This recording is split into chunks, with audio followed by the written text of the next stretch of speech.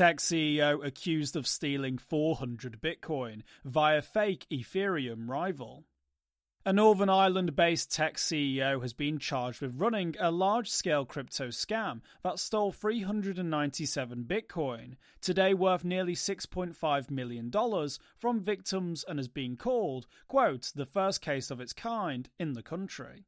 In addition to stealing the Bitcoins, 43-year-old Jawad Yaqub is also facing charges of fraudulent trading, fraud by false representation, theft, and converting criminal property, all through his County Down-based firm, Razormind.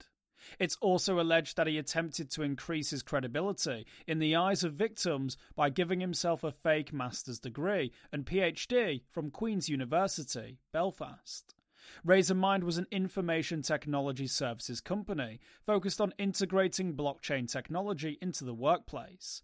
In June 2016, Cointelegraph reported that the firm was a, quote, blockchain rival to Ethereum, with over 260 staff, global offices, and clients such as HSBC, Santander, the Bank of America, and the Commonwealth Bank of Australia. It was also claimed in September 2016 that Razormind would establish 2 blockchain banks in Europe.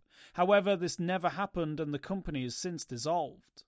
According to his legal team, Yaqub is currently struggling to get by while his crypto accounts are frozen and is, quote, living off the goodwill of others, end quote.